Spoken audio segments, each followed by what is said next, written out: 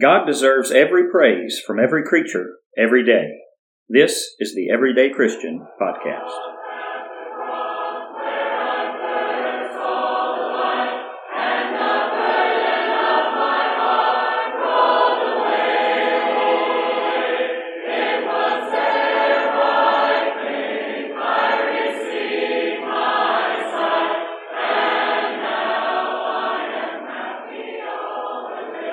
Hello and welcome to Season 2, Episode 13 of the Everyday Christian Podcast. I'm your host, Chase Green, and today we have another special guest, Jameson Stewart. Jameson, it's good to have you with us on the podcast today, and would you like to introduce yourself a little bit? Oh yeah, appreciate you having me, Chase. Name's Jameson Stewart. Been preaching at the Smithville Church of Christ in Smithville, Mississippi for almost 2.5 years now. I'm married to Ashley. Been married since June of 2013. We've got 3 kids, Nate, Kason, and Ava Drew. We've been very blessed and very thankful for our children. Chase was, if I remember right, I think you were the class ahead of me at Memphis School of Preaching. We both graduated from there together. I graduated June of 2018. I think you were the year right before me. That's right. 2017. But, there you go. Really enjoyed that opportunity to get to do that, get to know guys in your class, and it was really a good opportunity, but thankful you had me on today. And did you do some work with GBN, Gospel Broadcasting Network? Yeah, worked with them back before Memphis School of Preaching, worked with them for about 2.5 years roughly. Really enjoyed that. Great group of folks there, and they sure do a lot of good. Thankful to been able to work with them for as long as it is. Absolutely. And did you do like camera work and stuff, or is that right? Yeah. Well, I did some of the bookkeeping. I did some of the work in the studio, running camera. Different guests would come in, and usually they would need a person or two running camera, and some of the times that was me, so I got to go on a few different trips with them, different locations and run camera. That was pretty neat, pretty fun. I get to go do some of those things. But yeah, I really enjoyed it. It was a great opportunity, and I learned a lot. We'll do it again for sure in a heartbeat. But yeah, really enjoyed getting to do that. Good deal. That's certainly a very invaluable experience, I'm sure. And Jameson also has a podcast, which will be a part of our Scattered Abroad network. A podcast, you want to talk about that a little bit? Yeah, a podcast is called Asking God Why.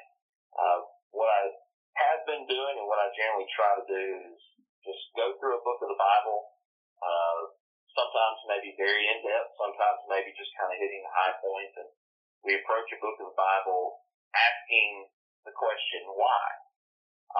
For example, we went through the book of Job, have been going through the book of Job, and have been asking the question, why do good people suffer? And as we go through the book, really just showing that God does provide an answer to that question. It may not always be the answers that we thought we'd find, but God does provide answers to many of the questions that we have if we'll just take the time to go through His Word and consider what He says. Right, and so that's certainly an excellent resource, and I like the way that you do that podcast as far as you really can kind of have a Bible study of that book of the Bible, and you're going to kind of change the format a little bit going into your next season, is that right?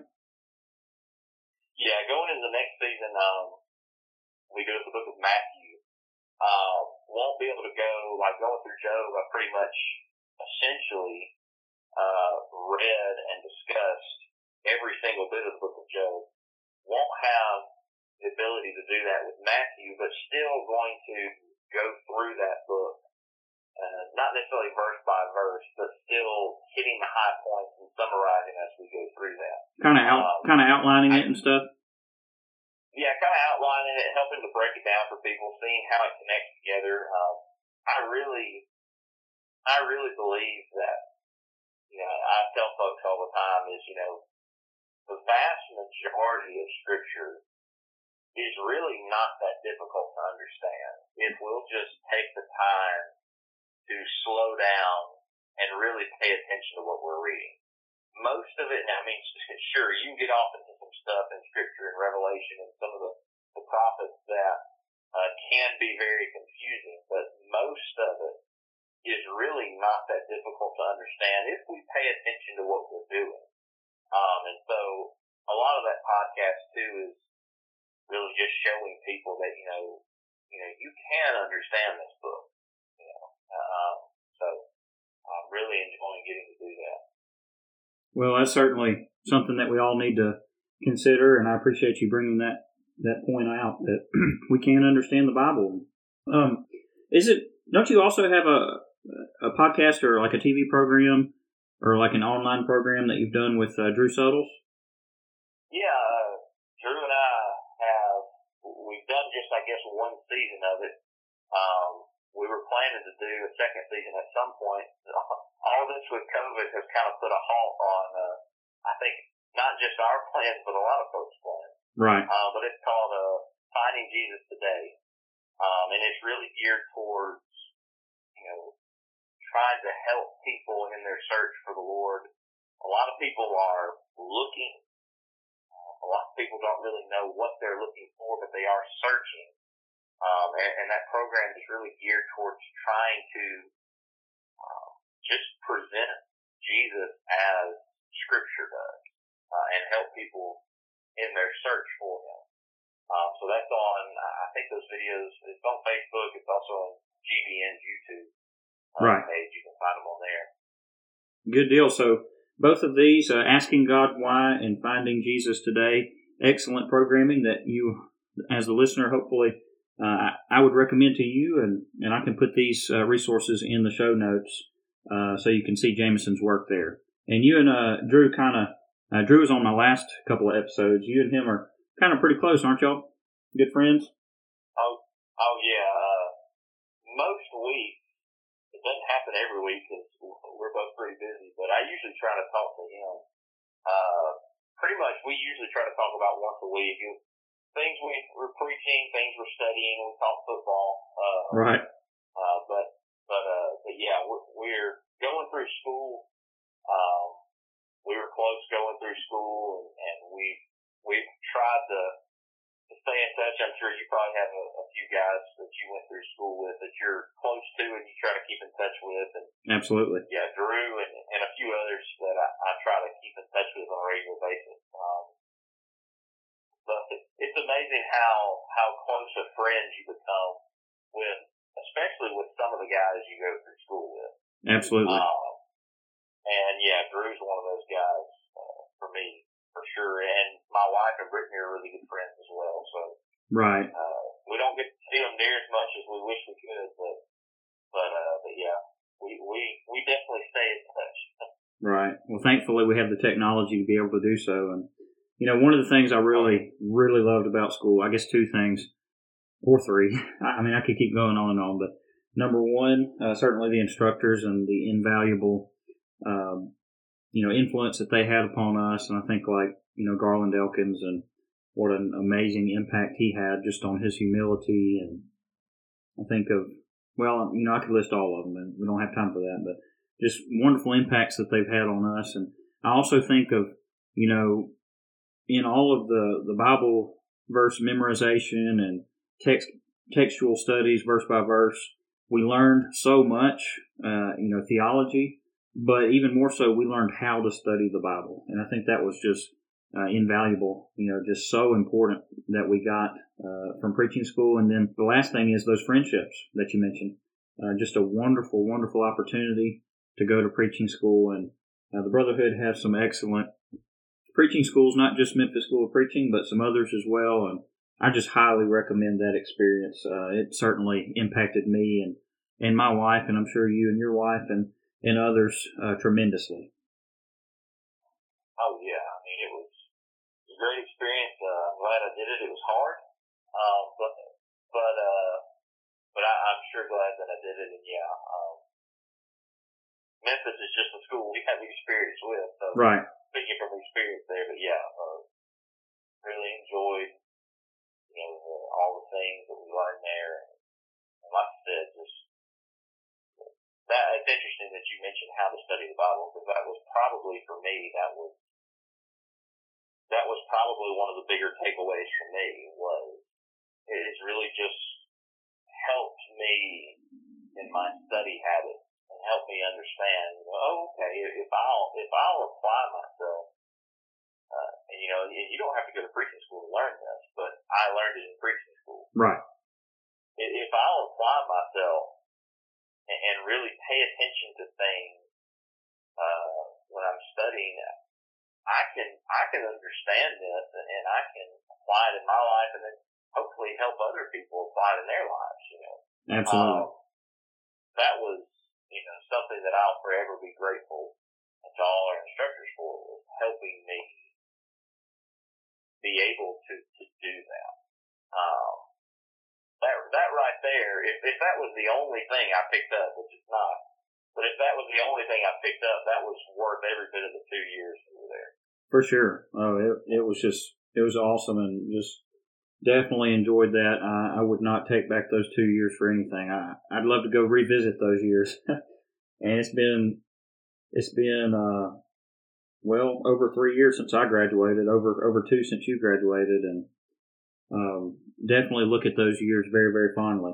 Yeah, for sure. And, if you don't mind me mentioning, if for anyone listening, if you've thought about going to, thinking about going to preaching school, maybe Memphis isn't the one that's closest to you or most convenient to you, but hey, I would definitely encourage you to think about it and take the time to check some of these places out, because it is a challenge, but believe me, and Chase as well, I mean, it's absolutely worth it. For sure. So we'll encourage you to do that if that's something that you've been thinking about. So definitely. I just want to mention that. For sure. And, we're kind of ambassadors for the school, but, at Memphis, but certainly there are other good sound schools of preaching and schools of biblical studies in the Brotherhood as well. So definitely, if you have the opportunity, if you have the desire, I say go for it. And I know that you would say the same as well. So kind of enough about us. We want to get into the topic for today. And Jameson, I don't know about you, but with everything that has happened this year, I could certainly use some holiday spirit. So we're going to talk about everyday Christians and holidays today. Does that sound good? Oh, yeah, that'll work. All right. Well, considering that's what I got you to prepare for, that's probably a good thing. So, but we certainly want to look at this from a balanced perspective. Sometimes there's a lot of controversy surrounding holidays. Should we celebrate this? Should we not celebrate this? And certainly we're not trying to stir up controversy in talking about this, but this is a relevant topic.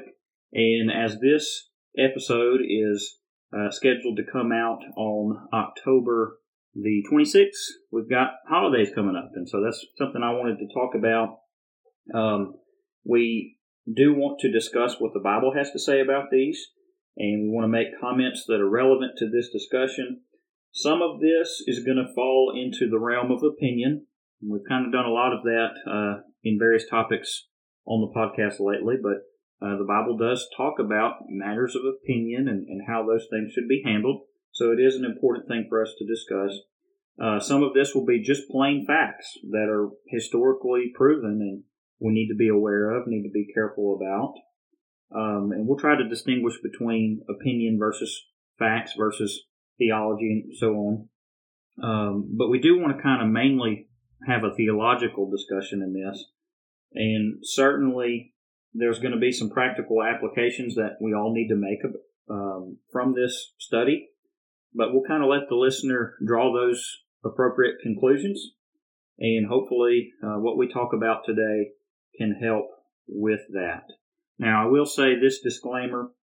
Inevitably, when studying these sources of information that we're going to talk about with some of these holidays, some of the information from ancient times is disputed. And, for instance, some of the information kind of comes from oral traditions that were handed down and eventually written down at some later date, and that can be a source of dispute at times. Some of the origins of these holidays we'll kind of get into briefly. there can be some room for dispute there. But there's also historical facts that we can look at. There's also, more importantly, Bible facts that we can look at that can help us navigate the holidays and all the various issues that can come up with this discussion. So anything you'd like to add to that, Jameson, before we kind of get into the origin of holidays? Oh, no. I think as far as the kind of introducing goes, I think you introduced it pretty well, and I'm looking forward to talking about it. Like you said, it can kind of be something that's controversial, and there's some good reason for that. Right. But hopefully, as you said, folks will see that we've tried to take a very balanced approach to this. Absolutely. All right, so let's go ahead and get into the first point, and that is the origin of holidays. And the first subpoint of this is we want to talk about in the Bible the origin of quote-unquote holidays. Jameson, are there any holidays mentioned in the Bible? And maybe if I phrase it this way, are there any holy days, which is really what that term holiday derived from? Are there any holy days mentioned in the Bible? Yeah, well, in thinking about the idea of holy days, probably first it's a good idea for us to think about, okay, what does holy mean? Something or someone that is holy is something or someone that has been set apart for a specific purpose. So, in thinking about this, the idea of like a day, a holy day is a day that has been set aside or set apart. It's kind of it's been set apart as a distinct day, consecrated for a purpose. Consecrated would be a way of thinking about it. It's been set aside and it's been done for a certain reason. We look to the Bible and we think about that which is holy. Only God has the authority to declare what is and what isn't holy. An example of that we find out very quickly in Leviticus chapter 10, verse 1 through 3, when Nadab and Abihu come to offer an offering, and the text says that they bring strange fire that the Lord had not commanded them. And because of that, God was angry and he sent fire down to consume them. And it's interesting what God says in response to what happens and to what he did. Moses told Aaron, here's what God said: by those who come near me, I must be regarded as holy, and before all the people, I must be glorified. So God says this happened because essentially they came before me offering this strange fire in an unholy way. So we think about then what God says is holy. God is the only one who has the authority to do that, and we must respect what he says. I don't know if you had anything you wanted to add to that, but that was initially in thinking about, what's holy, and I guess that's kind of what jumped to my mind. Right, and for instance, Nadab and Abihu, they offered the strange fire. New King James says unauthorized fire, I believe. And that's the idea, as you said, God and only God can determine what is holy and what is not. What is set apart as righteous, as holy, as sanctified, and what is not. And certainly Nadab and Abihu offered to God what was not. And, unfortunately, tendency of most men is to offer that which is profane rather than what is holy before God. And we can even get into that with the subject for today. If we're not careful, we can take things that are relatively benign, a celebration, and we can make things profane and celebrate things that we really shouldn't celebrate. We might get into that a little bit. But as we kind of transition back to what the Bible says about these various holy days, if you will, Jameson, I see on your outline you've got well, from Leviticus chapter 23, the various feast days that Moses had commanded. You want to talk about those? Yeah, there were. So in thinking about these holy days, and some of them took up more than one day. Right. But you had several that God gave the children of Israel, the Israelites. There you had Passover, the Feast of Unleavened Bread, the Feast of First Fruits, Pentecost, the Feast of Weeks, Feast of Trumpets, the Day of Atonement, Feast of Tabernacles, Feast of Booths, and there was a specific reason and purpose behind all of these. For example, the Feast of Tabernacles and the Feast of Booths, it was to remind the children of Israel of the time that they spent in tents while they were wandering in the wilderness. And it was to remind them, oh yeah, we haven't always been in the promised land. We used to be out here wandering. And there was a reason for that. They had to wander because they had rejected what God had told them. But it was to remember that. Passover was ultimately to remember, going all the way back to the book of Exodus. They were supposed to remember how God passed over them and ultimately then brought them out, led them out of Egypt, out of captivity, out of bondage. So these holy days, they were set aside for a specific purpose, and they needed to be remembering something while they celebrated this, while they had these feasts or these different things. Later on, the Jews added and celebrated Hanukkah, also called the Feast of Dedication or the Feast of Light, and Purim. And there were specific reasons that those were set aside for specific reasons as well. It's kind of like a national holiday, we might say. Yeah, a lot like it was kind of a national celebration. But they all had specific meaning and purpose behind them. Right. I think also of the Sabbath day, which is also mentioned in Leviticus 23, and that was really a weekly observance. That was a special day for the Jews, and we can get into this a little bit. Of all the 10 Commandments, the Sabbath day was one that was not brought over into the New Testament. And this is one important distinction we need to talk about, and that is we're under the New Testament. We're not under the Old Testament. And when we get to Colossians here in a little bit, and we get to Romans chapter 14, we're going to talk about how, for instance, let's say a Jewish Christian convert might have difficulty with these Old Testament ordinances, and how do you deal with those? Well, we're going to talk about those in a little bit, and that can kind of help us as we kind of struggle with the idea of holidays, and we get into their origin stories and this and that, and that can kind of help us as we determine the right course of action today. So we've discussed the various holy days, these holy convocations that Leviticus 23 mentions in Jewish history. Now, what about holidays just in terms of, the Romans, the Greeks, other pagan cultures? What would you say about those holidays that were also celebrated in ancient times? Yeah, well, in kind of looking that up, what I found was they had a whole lot of different holidays in those ancient Greek, Roman cultures. They were often called festivals then, and very often they would be held in honor of some idol god.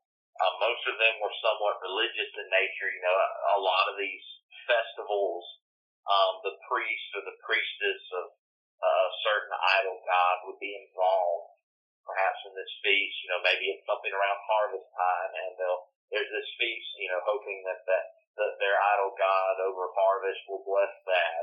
So most of their feasts were in some way tied to, connected to religion, and they had a whole bunch of them. Just as they had a whole lot of idol gods, so they had a whole lot of these festivals as well. Right. And we're going to make some comments on that in a moment, because there are a lot of Christians, and that kind of gives pause to the idea of holidays, and we certainly understand that. But we're going to make some comments on that in a little bit. I have a resource before me from La Vista Church of Christ, a preacher there by the name of Jeffrey Hamilton. Now, just by way of disclaimer, I would not agree with Brother Hamilton on everything that he says on his website. Seems to come from kind of a non-institutional type background, and I have disagreement with those ideas. But nonetheless, the La Vista Church of Christ page does have a very excellent question and answer kind of format to it that I really like, and a lot of really good information there that I do agree with. Again, not all of it. But one thing that he has in his section on holidays, he has an article called Holiday Observances. And he quotes from a Philip Schaff, who wrote a resource called History of the Christian Church, third period, from AD 311 to 590, the church year. He says Mr. Schaff says that it was the strong desire to imitate the feast found in the Old Testament, and perhaps even, I would add, these pagan feasts, that spurred Christians to create their own celebrations.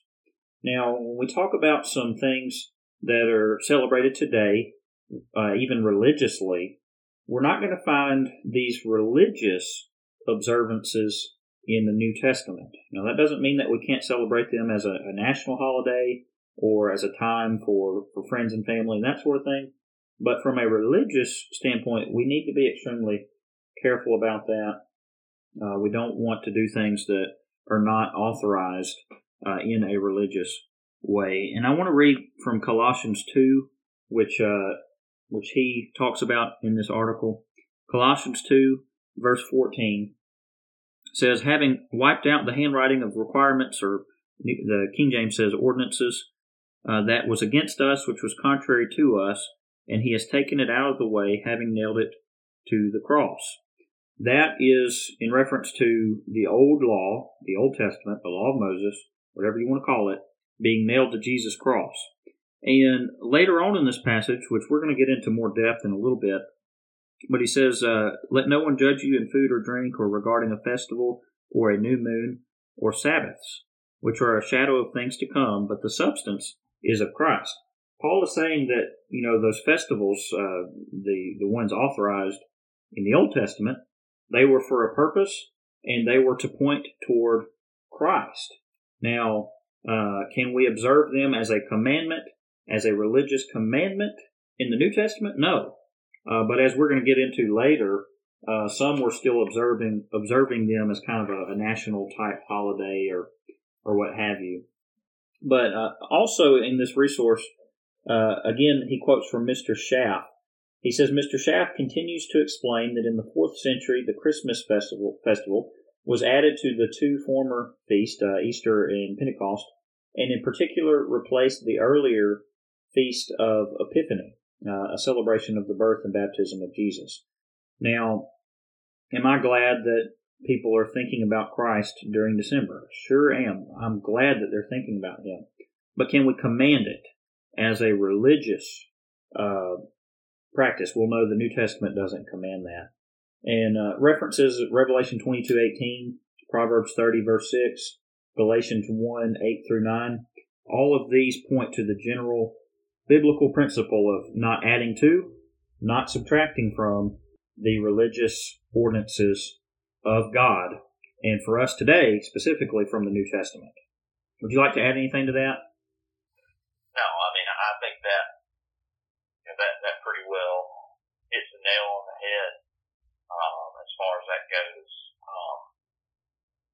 And we'll kind of, I think, yeah. I was just going to say, we'll kind of get into Colossians 2. Yes. Yeah, we're going to get into Colossians 2 and Romans 14 and those passages, and we'll hit those in more detail in a little bit, because it's really important when we're dealing with these kind of murky situations. Right, yeah, absolutely. Anything else you'd like to add to that? No, I think what he had said there was, especially, like you said, we'll get to that more here in a little bit, but can it be required as a commandment? Right. that's going to be, kind of, I guess, for folks, kind of, I think sometimes, stick a pin in that. We're going to come back to it. Right. But that's going to be something that's key moving forward in the discussion. Right. And one thing that you mentioned regarding the pagan festivals being done in honor of idolatrous gods or goddesses, obviously we cannot condone doing something to honor an idolatrous god or goddess. And you also think about some gross immorality that was often involved, debauchery, things of that nature. We can't participate in those kind of things as Christians. But as we kind of transition from holy days in the Bible, holy days or holidays in ancient cultures, festivals, what about our culture today? How does our culture generally see a holiday? Well, here I know you may have some listeners that aren't in the United States, but in the United States, our holidays are I think we generally look at them as kind of a time off from work, hopefully, right, for some folks. A time off from work in order to spend more time with family or, to go have fun, kind of take a weekend off and just kind of do what you want. I think generally speaking, that's kind of the significance, even of holidays nowadays that have, technically speaking, there's supposed to be something important behind that. Generally, I don't know that the normal person really thinks about the significance behind even most of the holidays we have nowadays. Also, in our culture, that's become less religious over the years. Right. I was thinking about our holidays, and a lot of them are not religious at all. Right. Nothing wrong with that. Just for whatever reason, a lot of our holidays, there's no religious significance to them at all. For example, I thought of Martin Luther King Jr. Day. Thought of Memorial Day. I mean, there's no religious significance to those days at all. Those are days actually kind of more of to remember individuals or to remember an individual to kind of establish their memory in our nation's culture is really what that's more for than anything else. Right. So most of our connections in the United States, most of our holidays have no connection to religion of any sort in this country. Right. But I would say most of them do not. Right. Just a general secularization of society. You think of Independence Day, you think of Labor Day and Groundhog Day. I mean, all kinds of little holidays that are, like you said, not religious. And one of the things that you mentioned was time off from work. And, really that's a biblical concept. In fact, we keep going back to Leviticus chapter 23. Those various festivals or holy convocations that were mentioned, that were the Jewish festivals each year, those were extremely important days. And you keep reading through Leviticus chapter 23, and what you're going to read is it was important for them to rest, to not do any work therein, the Bible says. And so that is a biblical concept that is certainly a good thing about holidays and the general practice thereof. Yeah, absolutely. Well, and some of those feasts for the Israelites and Jews, they actually even had to travel. So I mean, not only are you going to have to be obviously off from work, but you're packing up and going out of town. Right. For some of those feasts, they had to actually go to Jerusalem to celebrate that. So, yeah, that's an interesting point. Right, and so any of our listeners who, let's say, live 3, 4, 5 states away from family, that's no excuse. You still got to go travel for the holidays. So.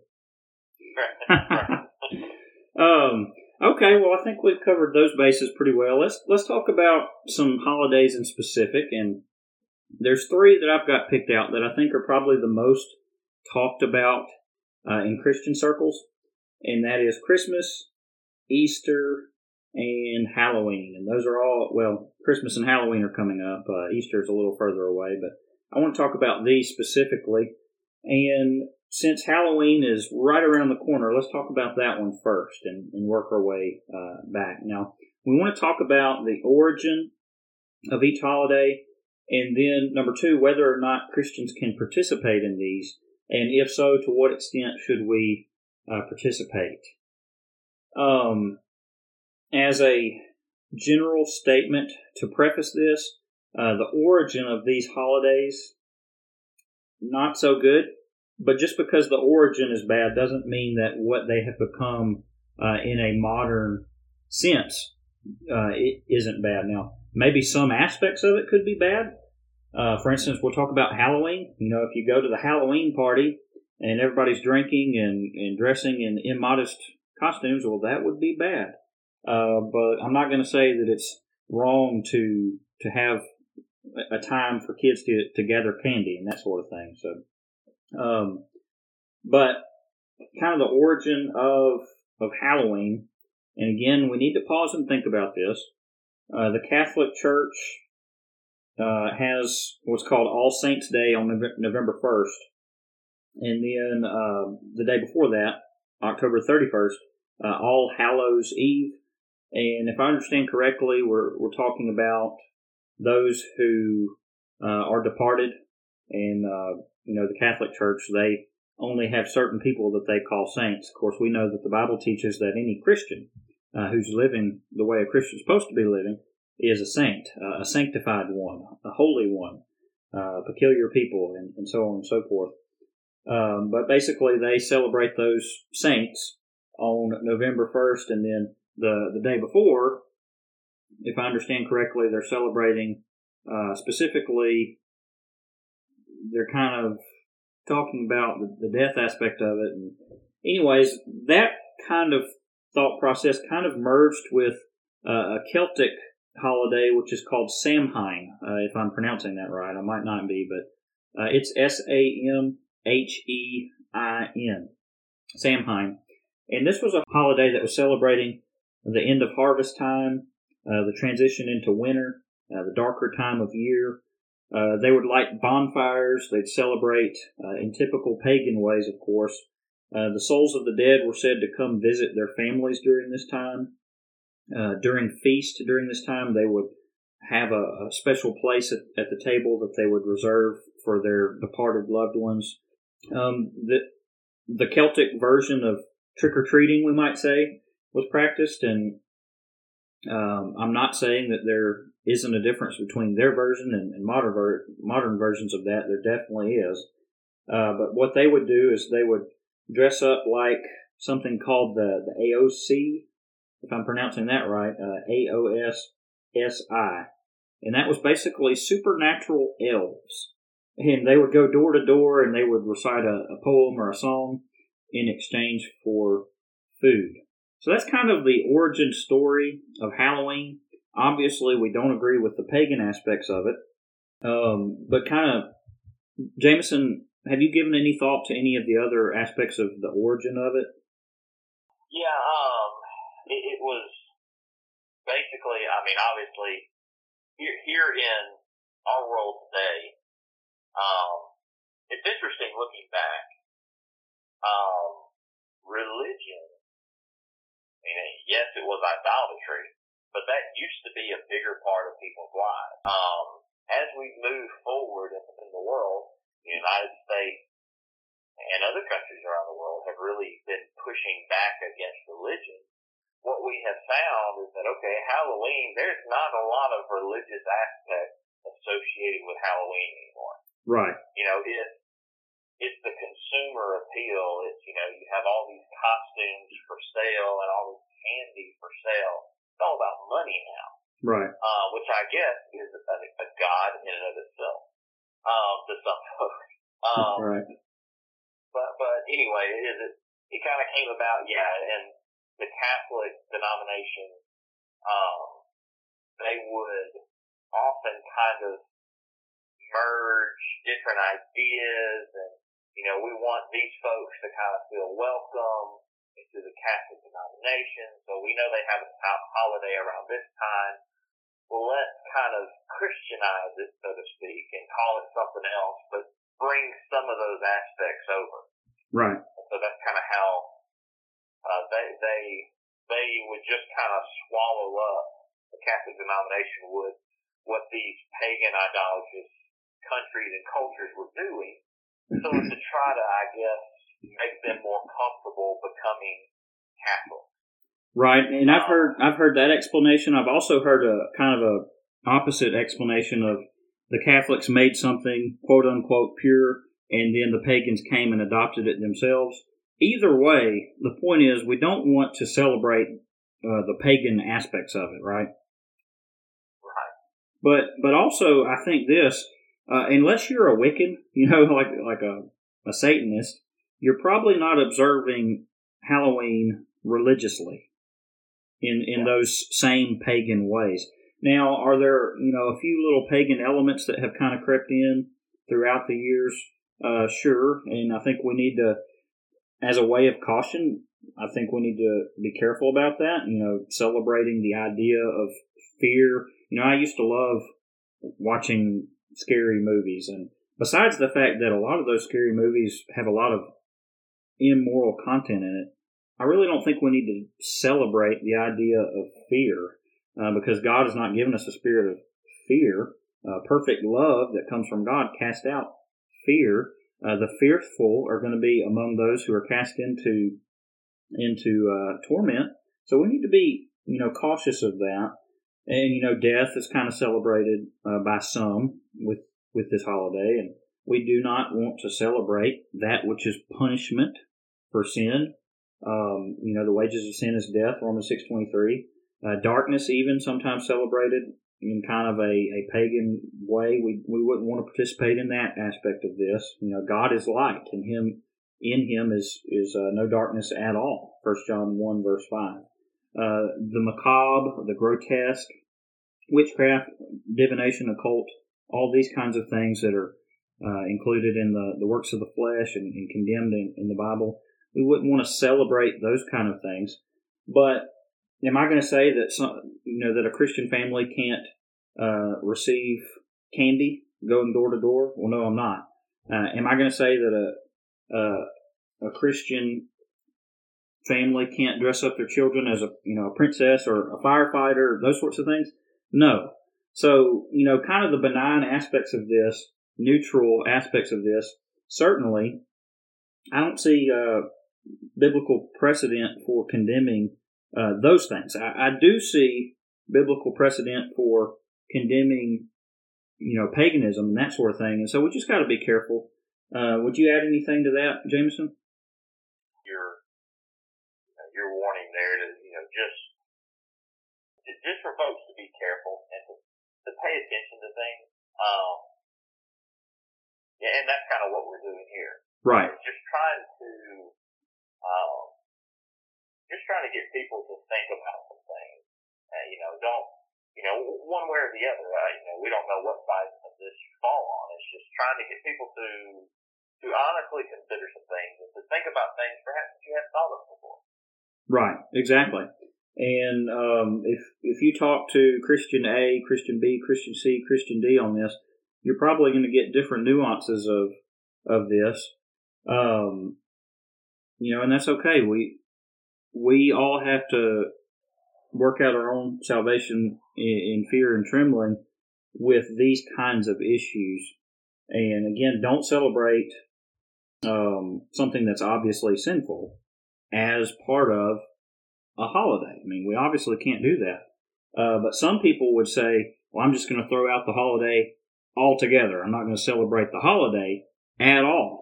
And, if their conscience is telling them to do that, well, then by all means, they need to do that.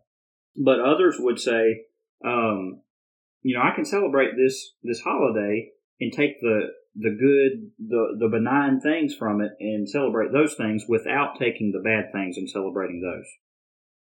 Yeah. Right. Anything else you'd like to add on Halloween before we move to Easter? I think if you're ready, I think I'm good to move on to the others. Okay. So with the origin of Easter, again, you could probably talk about, Catholicism. Typically, as practiced, as a religious holiday, Once a year, it's observing Jesus' resurrection, celebrating that. Oftentimes there might be a special sunrise service celebrating that. The Lord's Supper might be observed, and oftentimes it might only be observed that day, that Sunday. Reading of the crucifixion passages, which are certainly important passages that we need to read often, not just on Easter. Reading of 1 Corinthians chapter 15, which is a very important passage on the resurrection. These kind of things are incorporated into the modern practice of Easter, and then also, you throw in the Easter bunny, you throw in Easter eggs, you throw in Easter dresses, and those sorts of things. They're incorporated as well. So that's kind of the modern practice of it, if you will. Jameson, are we commanded to observe Easter in the Bible? Easter, no. The resurrection, yeah. Right. Absolutely. Absolutely. And I think what I generally try to do, usually around Easter, whatever Sunday that falls on, is I know that there's going to be people there who are probably not there, maybe any other time of the year. The resurrection is something that, regardless of what Sunday it is, right, we had better be thinking about the resurrection of Jesus Christ. Absolutely. That is part of just taking the Lord's Supper, which we find going through the book of Acts is something that we do every first day of the week. So the resurrection is something that it's not something that's just supposed to be focused on one time a year. It's supposed to be something that as Christians is on our minds, I would say more than, hopefully we think about the resurrection of Jesus more than once a week, but certainly every time we come to worship God upon the first day of the week, the resurrection's got to be involved in our worship. Right. In eating the Lord's Supper, we need to be thinking about that. Many sermons are going to bring that aspect in. That Jesus is the resurrected Lord and Savior. So, as far as Easter goes, that's one. There's other things as well, but to me, that's one big aspect of it that is really quite unfortunate, because it's many people in, Christendom, as it's often called. I guess they are. I guess they think that the only time to really give a lot of significance to the resurrection is on Easter, and that's just not the case. Right. That's something that ought to be at the forefront of. That's something that is at the forefront of Christianity. You mentioned 1 Corinthians 15. Paul makes the point there that if Christ is not raised from the dead, then Christianity as a whole is pointless. Right. It's completely empty of meaning if Jesus is not raised from the dead. So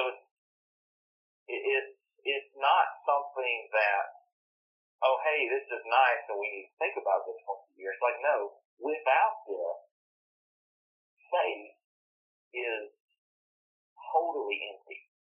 It means nothing. The gospel of Jesus Christ is the biggest lie that's ever been told if the resurrection is not true. Right. And I think but the Christian world in general significantly downplays the importance of the resurrection when we pull out one Sunday a year to talk about it. But I know there's other issues with Easter, but to me personally, that's one of the bigger issues I have with it. Absolutely. Is that problem is we don't need to miss truly, and usually on Easter I preach a sermon along those lines. It is the significance of the resurrection and what that's supposed to mean to us week in and week out and day in and day out. Right. Not just on Easter, right, but every day the resurrection is supposed to mean something.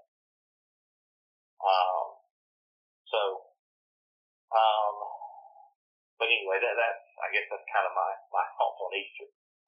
See whatever you have in your mind on that. Well, you brought out probably the most emphatic point that I would raise too, and that is that it's not something that we celebrate once a year as New Testament Christians.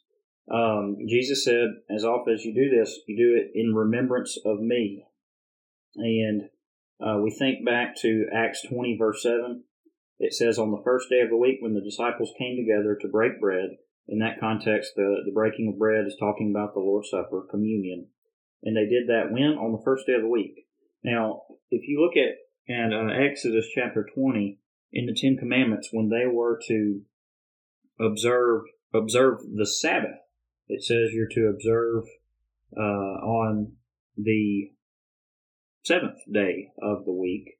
And can you see any Jew saying, well, it doesn't say every Sabbath day, it doesn't say every seventh day of the week, so I'm just going to do it once a year? Well, no, of course not. It's implied that every Sabbath day you are to remember it and keep it holy.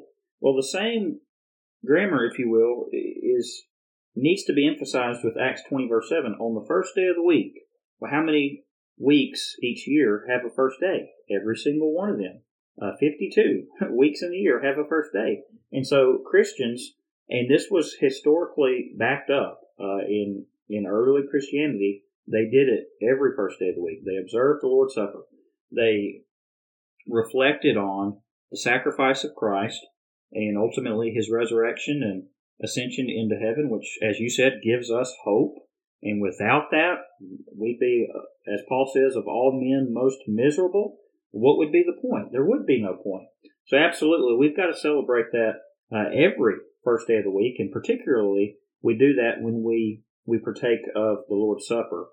Now, Easter, the word Easter itself, is mentioned in the King James Version at least in Acts 12, verse 4.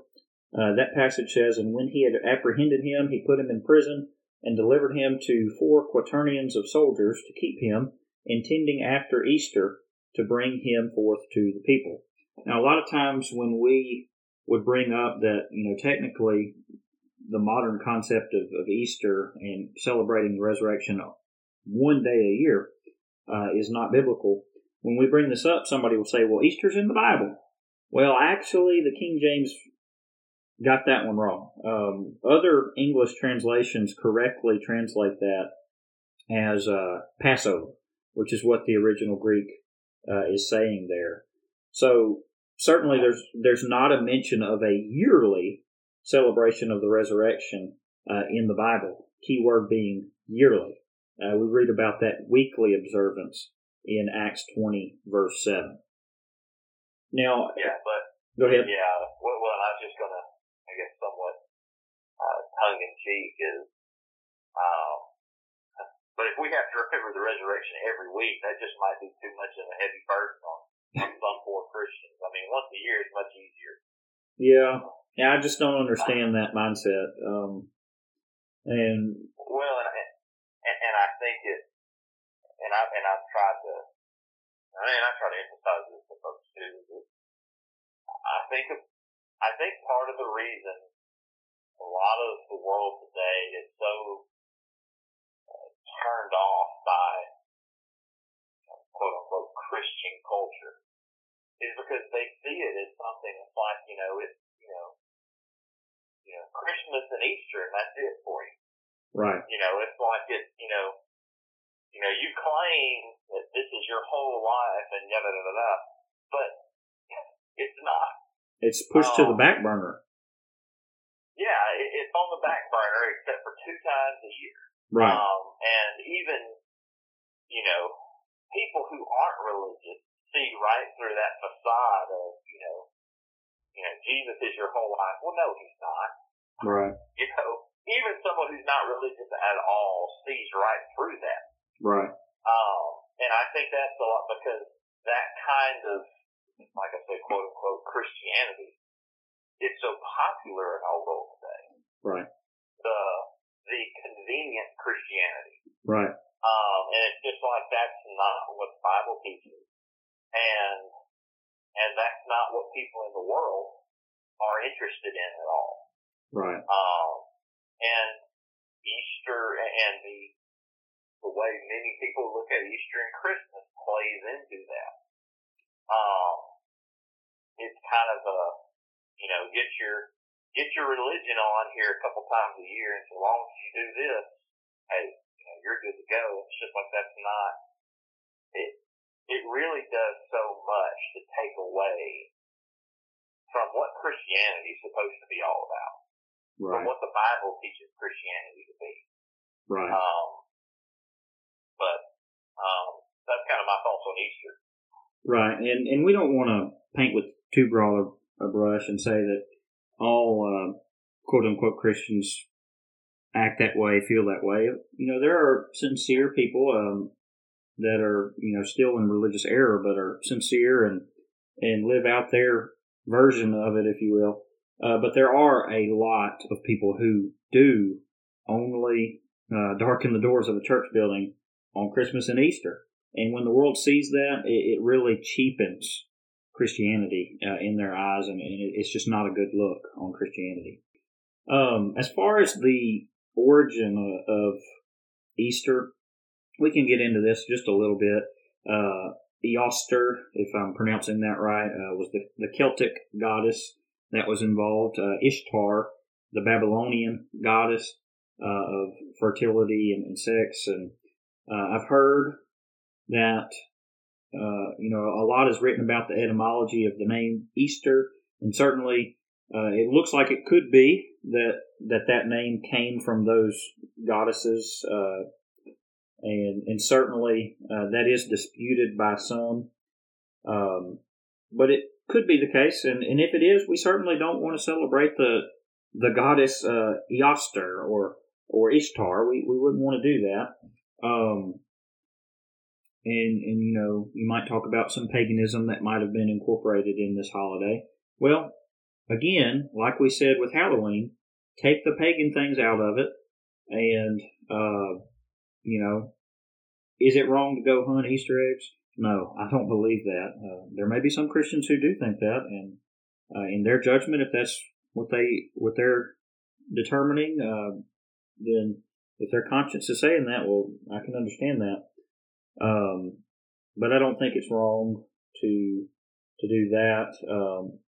But again, kind of the main point we want to make here is let's not cheapen the resurrection of Christ by only preaching on it, by only thinking about it one time a year in this holiday of Easter.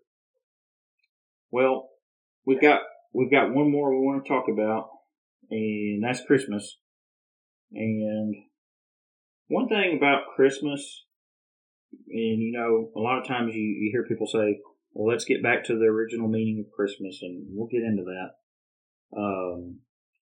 But one thing I do think about Christmas, and I've been called a Grinch or a Scrooge or what have you, but I do think that we've kind of made it way too materialistic, and we need to be careful about that. I'm not saying it's wrong to give gifts or anything like that, but let's not put too much.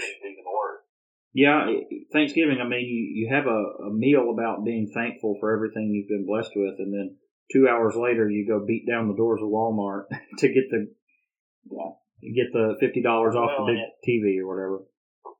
Right. Well, and it all also goes back to, as we were mentioning earlier, is our society has become more and more secular in nature, and I think very materialistic. Right. And so even a holiday, that Thanksgiving is supposed to be thankful. Christmas is kind of about the giving gifts, and it's very commercialized. Right. And it's very easy to get caught up with all that, for sure. For sure.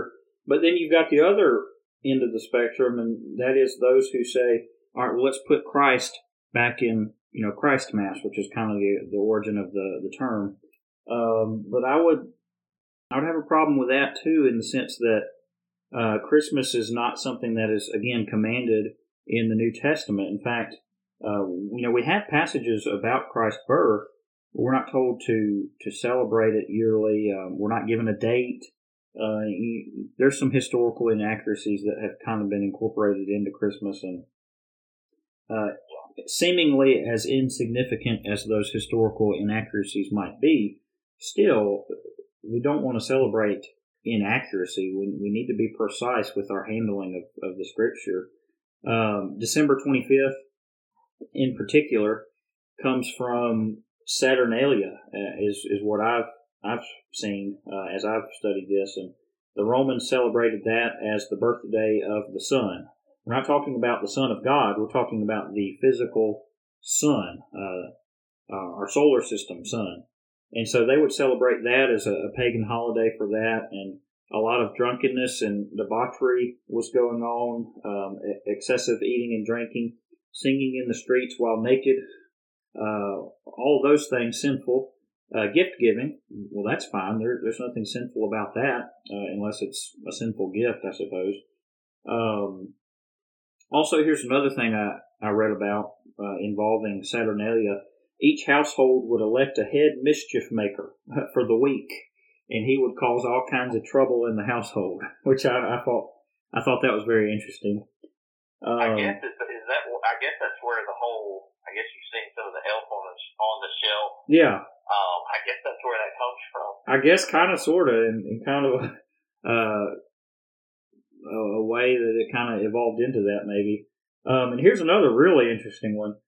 People would run through the streets, and they would yell, "Yo, yo, yo," which in the Greek it's I-O, or iota, omicron. It's been a while since I've studied the Greek, but I think if you look at that in the Greek, it can say "ho, ho, ho." Isn't that familiar? So, anyways, there's lots of little origin stories that we could talk about with Christmas. We could talk about some historical inaccuracies as well. Especially with the date. People say, well, December 25th, that's his birthday. Well, the Bible doesn't actually say that.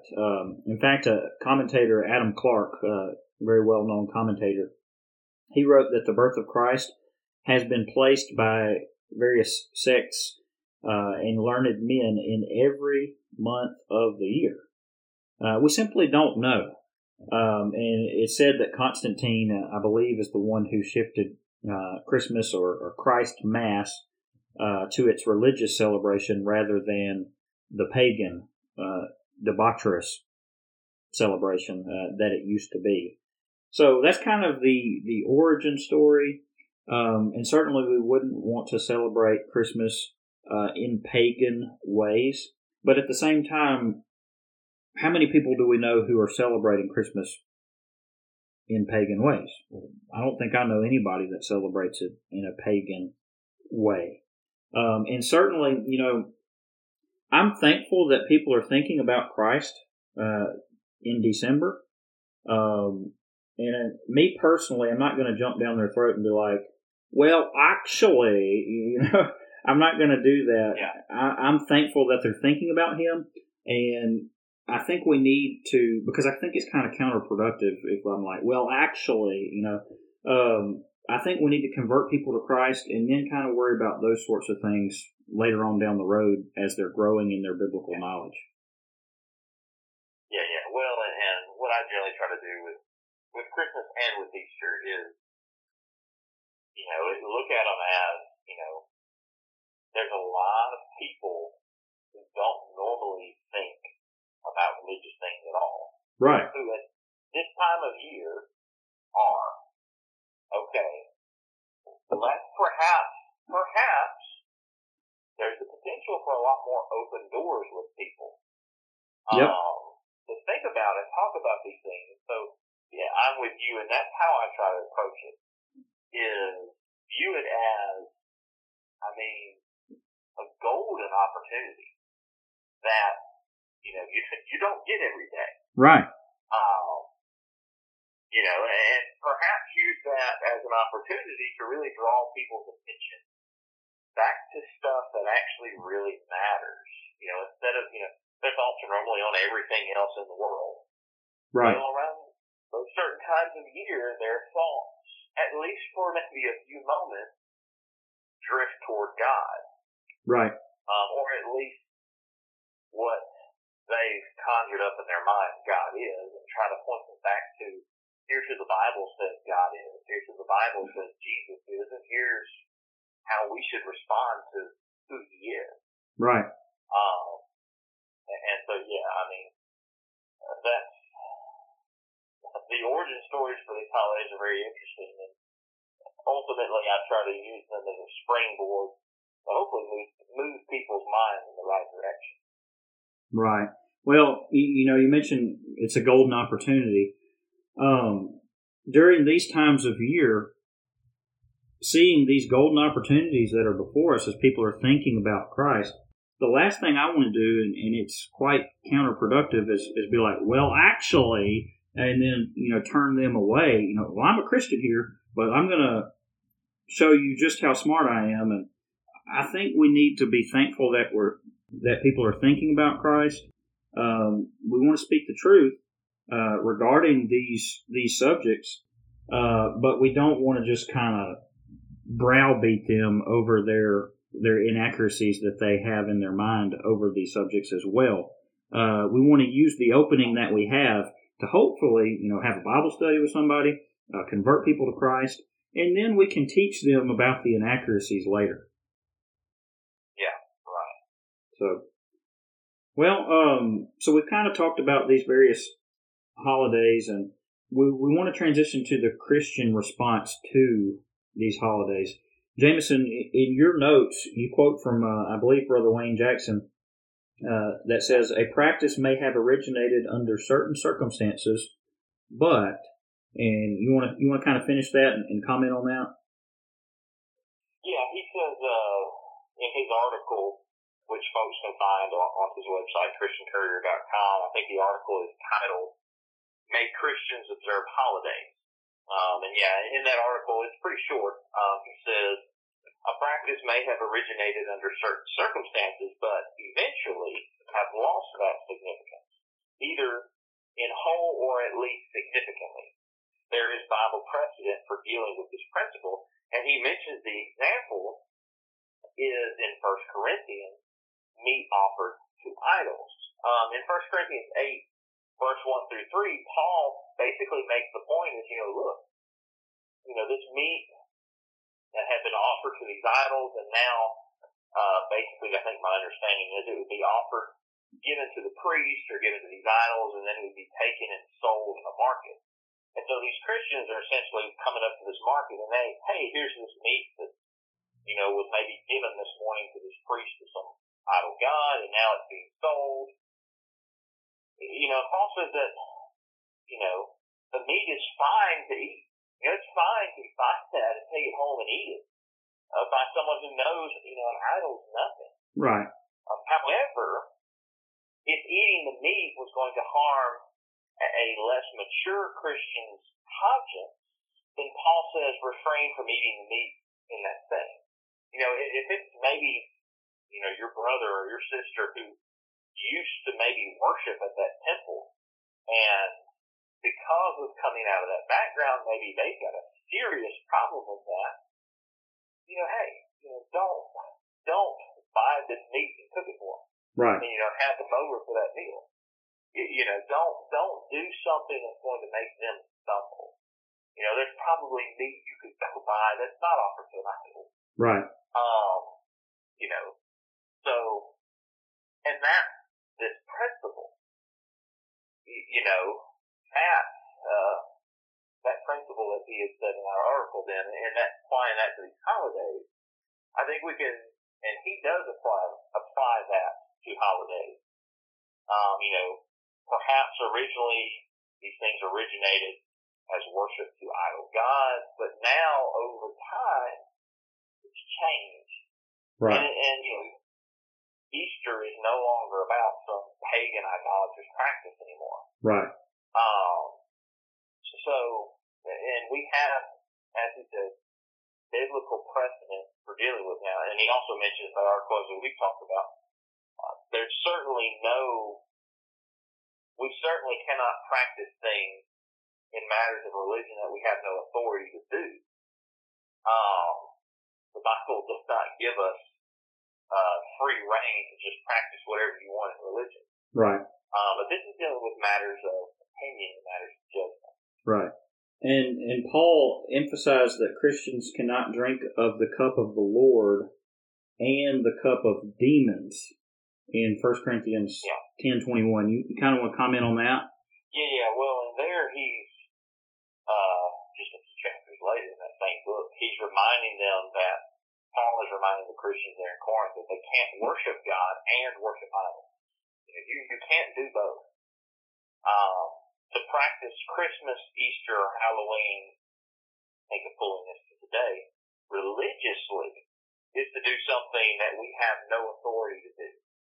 In matters of religion, God has told us all that we need to do and all that we need to know.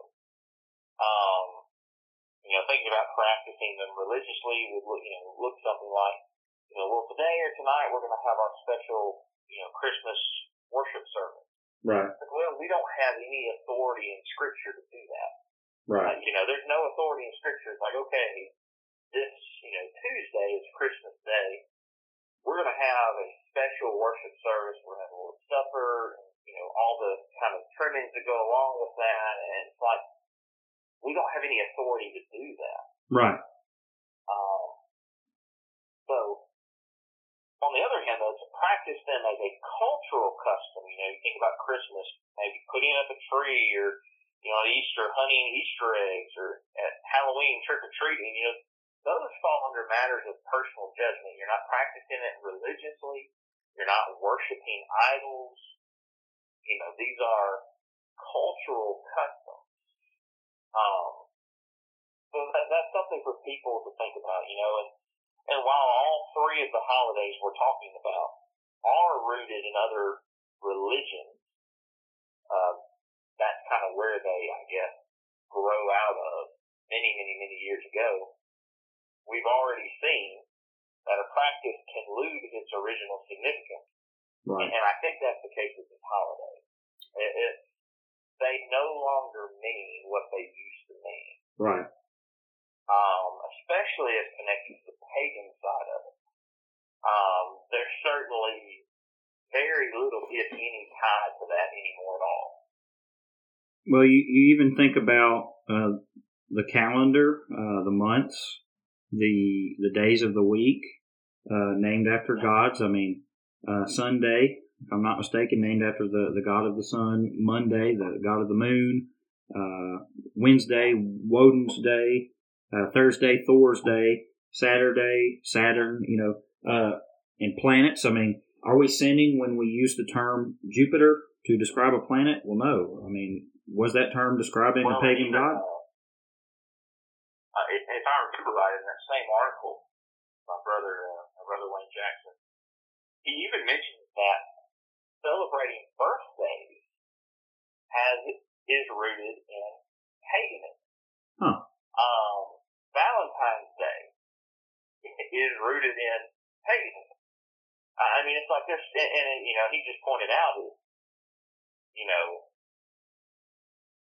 folks are listening. I don't know what your thoughts on these things are, but he points out the need to be consistent. Right. If we're not going to have anything at all to do with Christmas, we're not even put a tree up or any of that out of for our conscience sake. I mean, okay, that's fine, but let's be consistent. That also means then you don't need to celebrate your birthday. You don't need to celebrate Valentine's Day.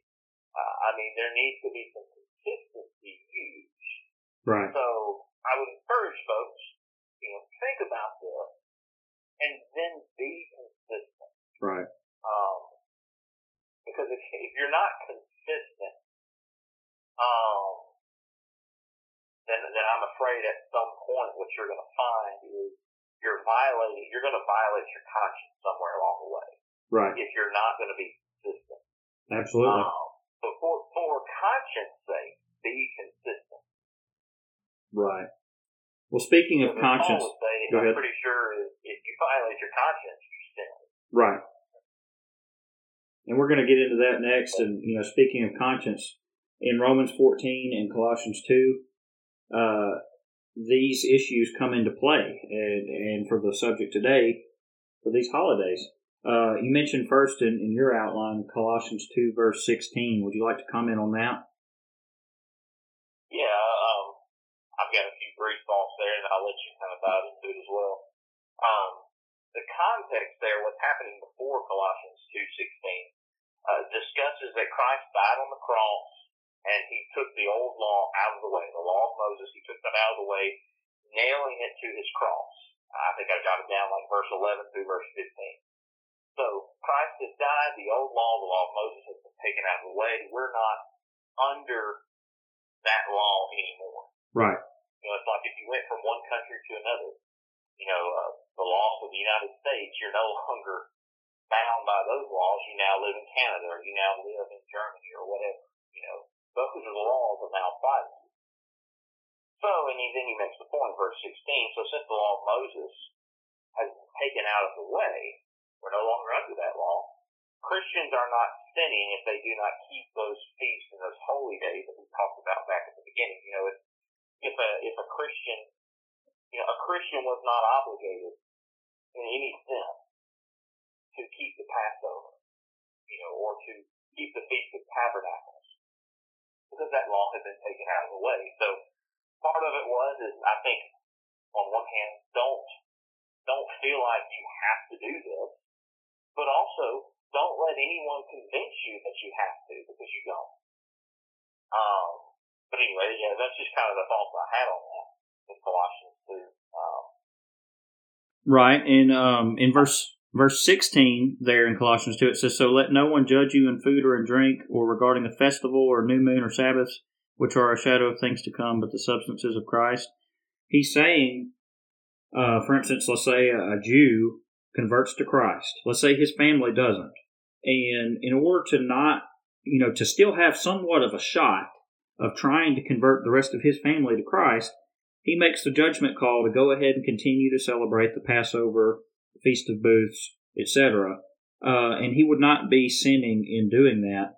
But at the same time, someone cannot command that you have to celebrate those Old Testament ordinances, because those were technically nailed to the cross.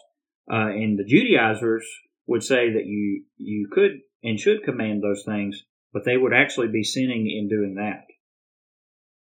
Yeah, right. And if our listeners are kind of I just will say, like you mentioned, it's kind of to protect that person, but also to,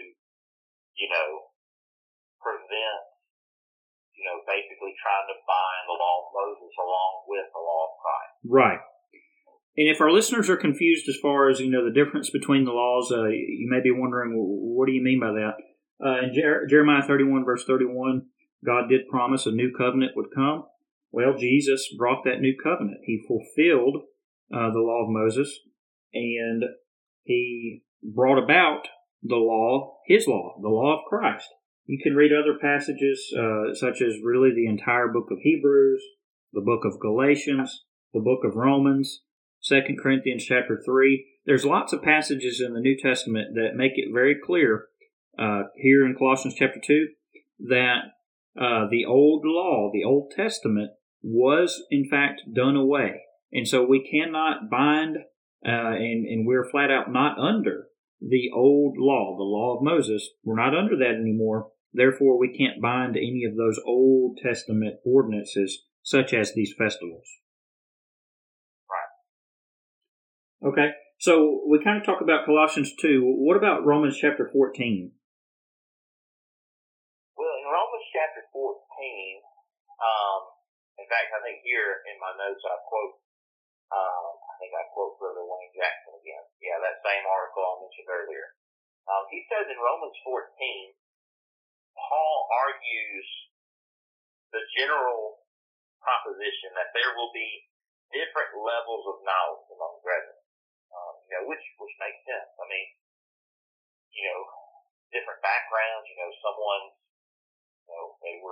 they're a Jew, they've known the Old Testament their whole life, and they convert to Christ. Well, Okay, they bring all that knowledge with them.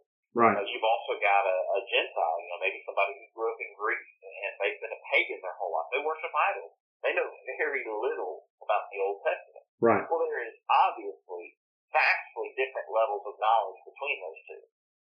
And he says, and that to a certain extent, these different levels of knowledge must be accommodated for the sake of Christian unity. For example, he said some out of conviction chose not to eat meat. Specifically there, that's once again talking about meat offered idols. Others see nothing wrong with such a practice. And he goes on to say that the apostle, Paul, instructs that neither individual, the one who refuses to eat the meat offered idols or the one that sees nothing wrong with it, both of those parties, neither is to set at naught the other.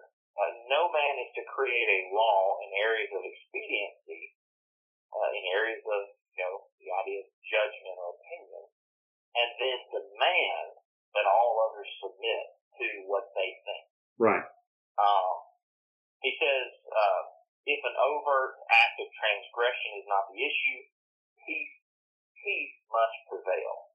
Then, if that's not the case. Right. And I think, that really sums it up. Like you said, we're not talking about, this isn't, so-and-so thinks,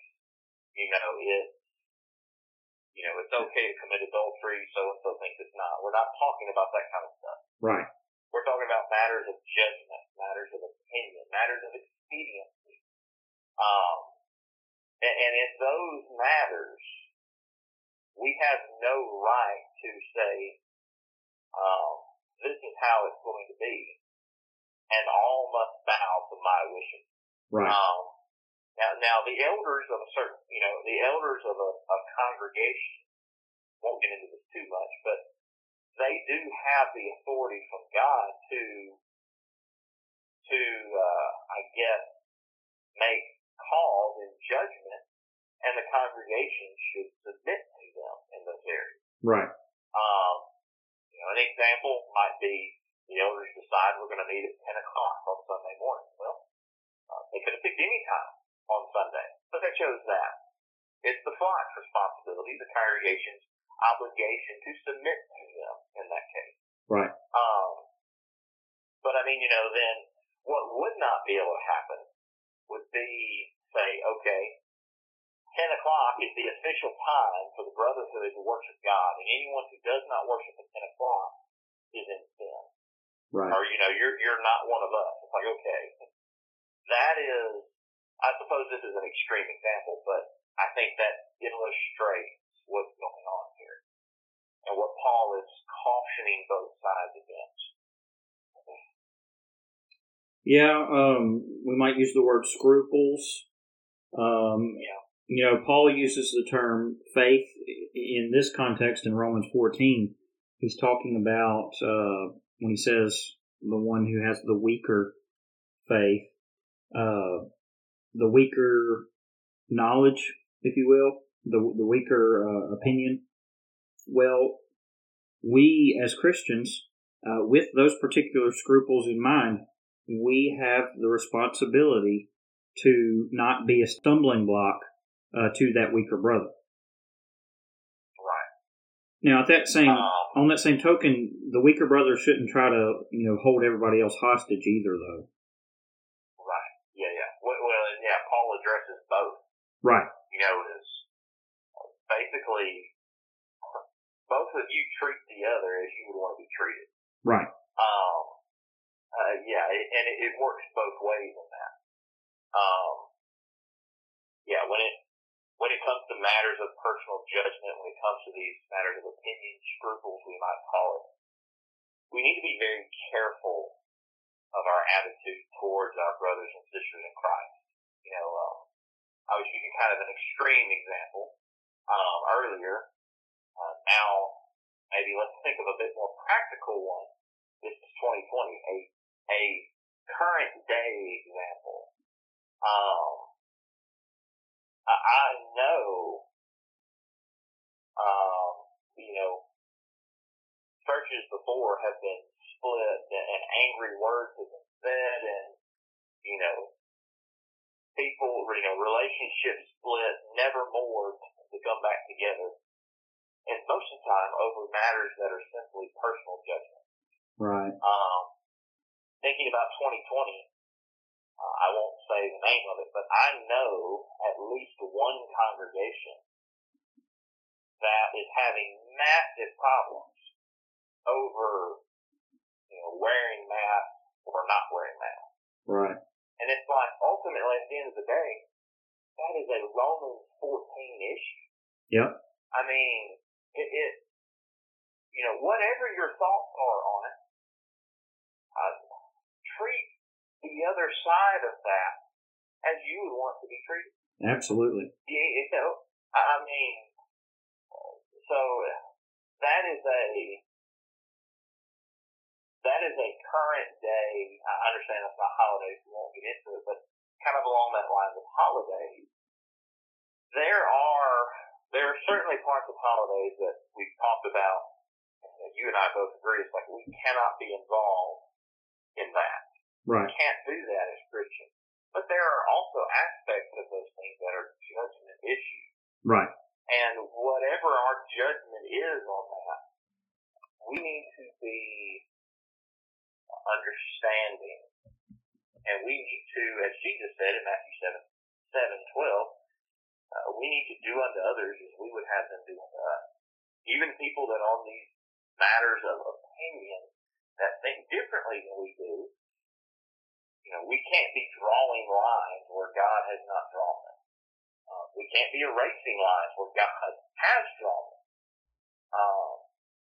And so I think when it comes down to this stuff, to me anyway, studying for this and thinking about this, the takeaway is my attitude towards my brothers and sisters in Christ very much matters. Even in matters of opinion and judgment. Right. The way that I think about them, the way that I treat them, that matters tremendously to God. What a shame if the reason someone loses their soul is because of their attitude towards someone over a matter of opinion. Yep. I mean, that would be an incredible shame that is what costs that person their soul. An opinion. Couldn't get along with the brethren. Yeah. And so just kind of drawing my thoughts to a close, I'm sure you got some other things you want to throw in there too. Our attitude towards our brethren really matters. Absolutely. And that's something I just wanted to emphasize to your listeners. If it's a matter of judgment, be very, very careful how you think of the folks who are on the other side of that matter of judgment, because it matters. Absolutely. Well, I appreciate you bringing in the golden rule there in Matthew 7, verse 12. Certainly, we've got to treat others not as they have treated us necessarily, but as we want to be treated. And sometimes I think we want to reverse that in our minds and say, well, I'm going to treat them how they treated me, and they treated me bad. Well, no, that's not what the golden rule says. It says treat others as you would want them to treat you. I'd like to kind of sum up, all of this up as far as our attitude, in dealing with these judgment calls, Romans 14, Colossians 2, 1 Corinthians 8. I want to sum this up with what Paul says in Ephesians chapter 4, verses 1 through 3.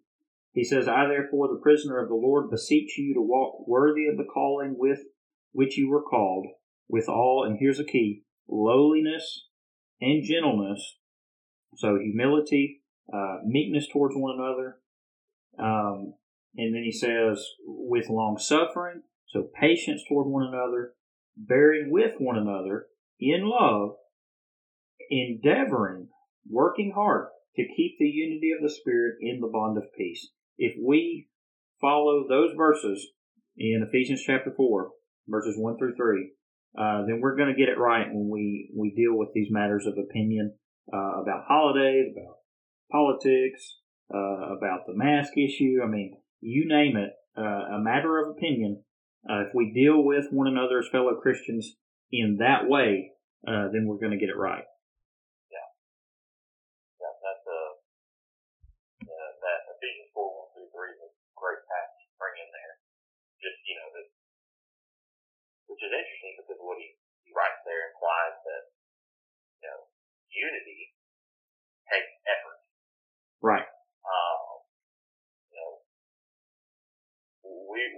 We must, as Christians, we must put forth effort to be united with our brothers and sisters in Christ. We stand upon the Word of God, and we have to put forth the effort to make sure that we aren't divided and broken, certainly over matters of opinion. Yep. Different matters of opinion over some aspects of holiday. Yep, for sure. Well, I appreciate you joining me for the podcast today, Jameson. It's been very good, and hopefully we've been of help as we kind of try to work our way through these judgment calls in regard to holidays. As a reminder, and we'll put this down in the show notes, don't forget about Jameson's podcast, Asking God Why. Don't forget about Finding Jesus Today with both Jameson and Drew Suttles, who we had on last week. Community Messenger, you have that as well too, don't you, Jameson? Yeah, that's a website. I think it's just Community Messenger. I think it's communitymessenger.com, I think. There's also a Facebook page, folks can find it there. Just different articles geared towards trying to reach people who are lost in the world. And really just trying to get them to hopefully catch their attention and they'll spend a few moments to read relatively short articles from the Word of God. Right. So yeah, that's something else as well. Right. So certainly lots of good work that Jameson's putting in for the kingdom, and they're in Smithville. Is that right? That's right. Smithville, Mississippi as well. And I know that you're a valuable resource and doing a great job there for the church there as well. So definitely appreciate you, and glad that we met in preaching school, and also glad that we're going to get to work together on Scattered Abroad too. That's something I'm really looking forward to. Yep.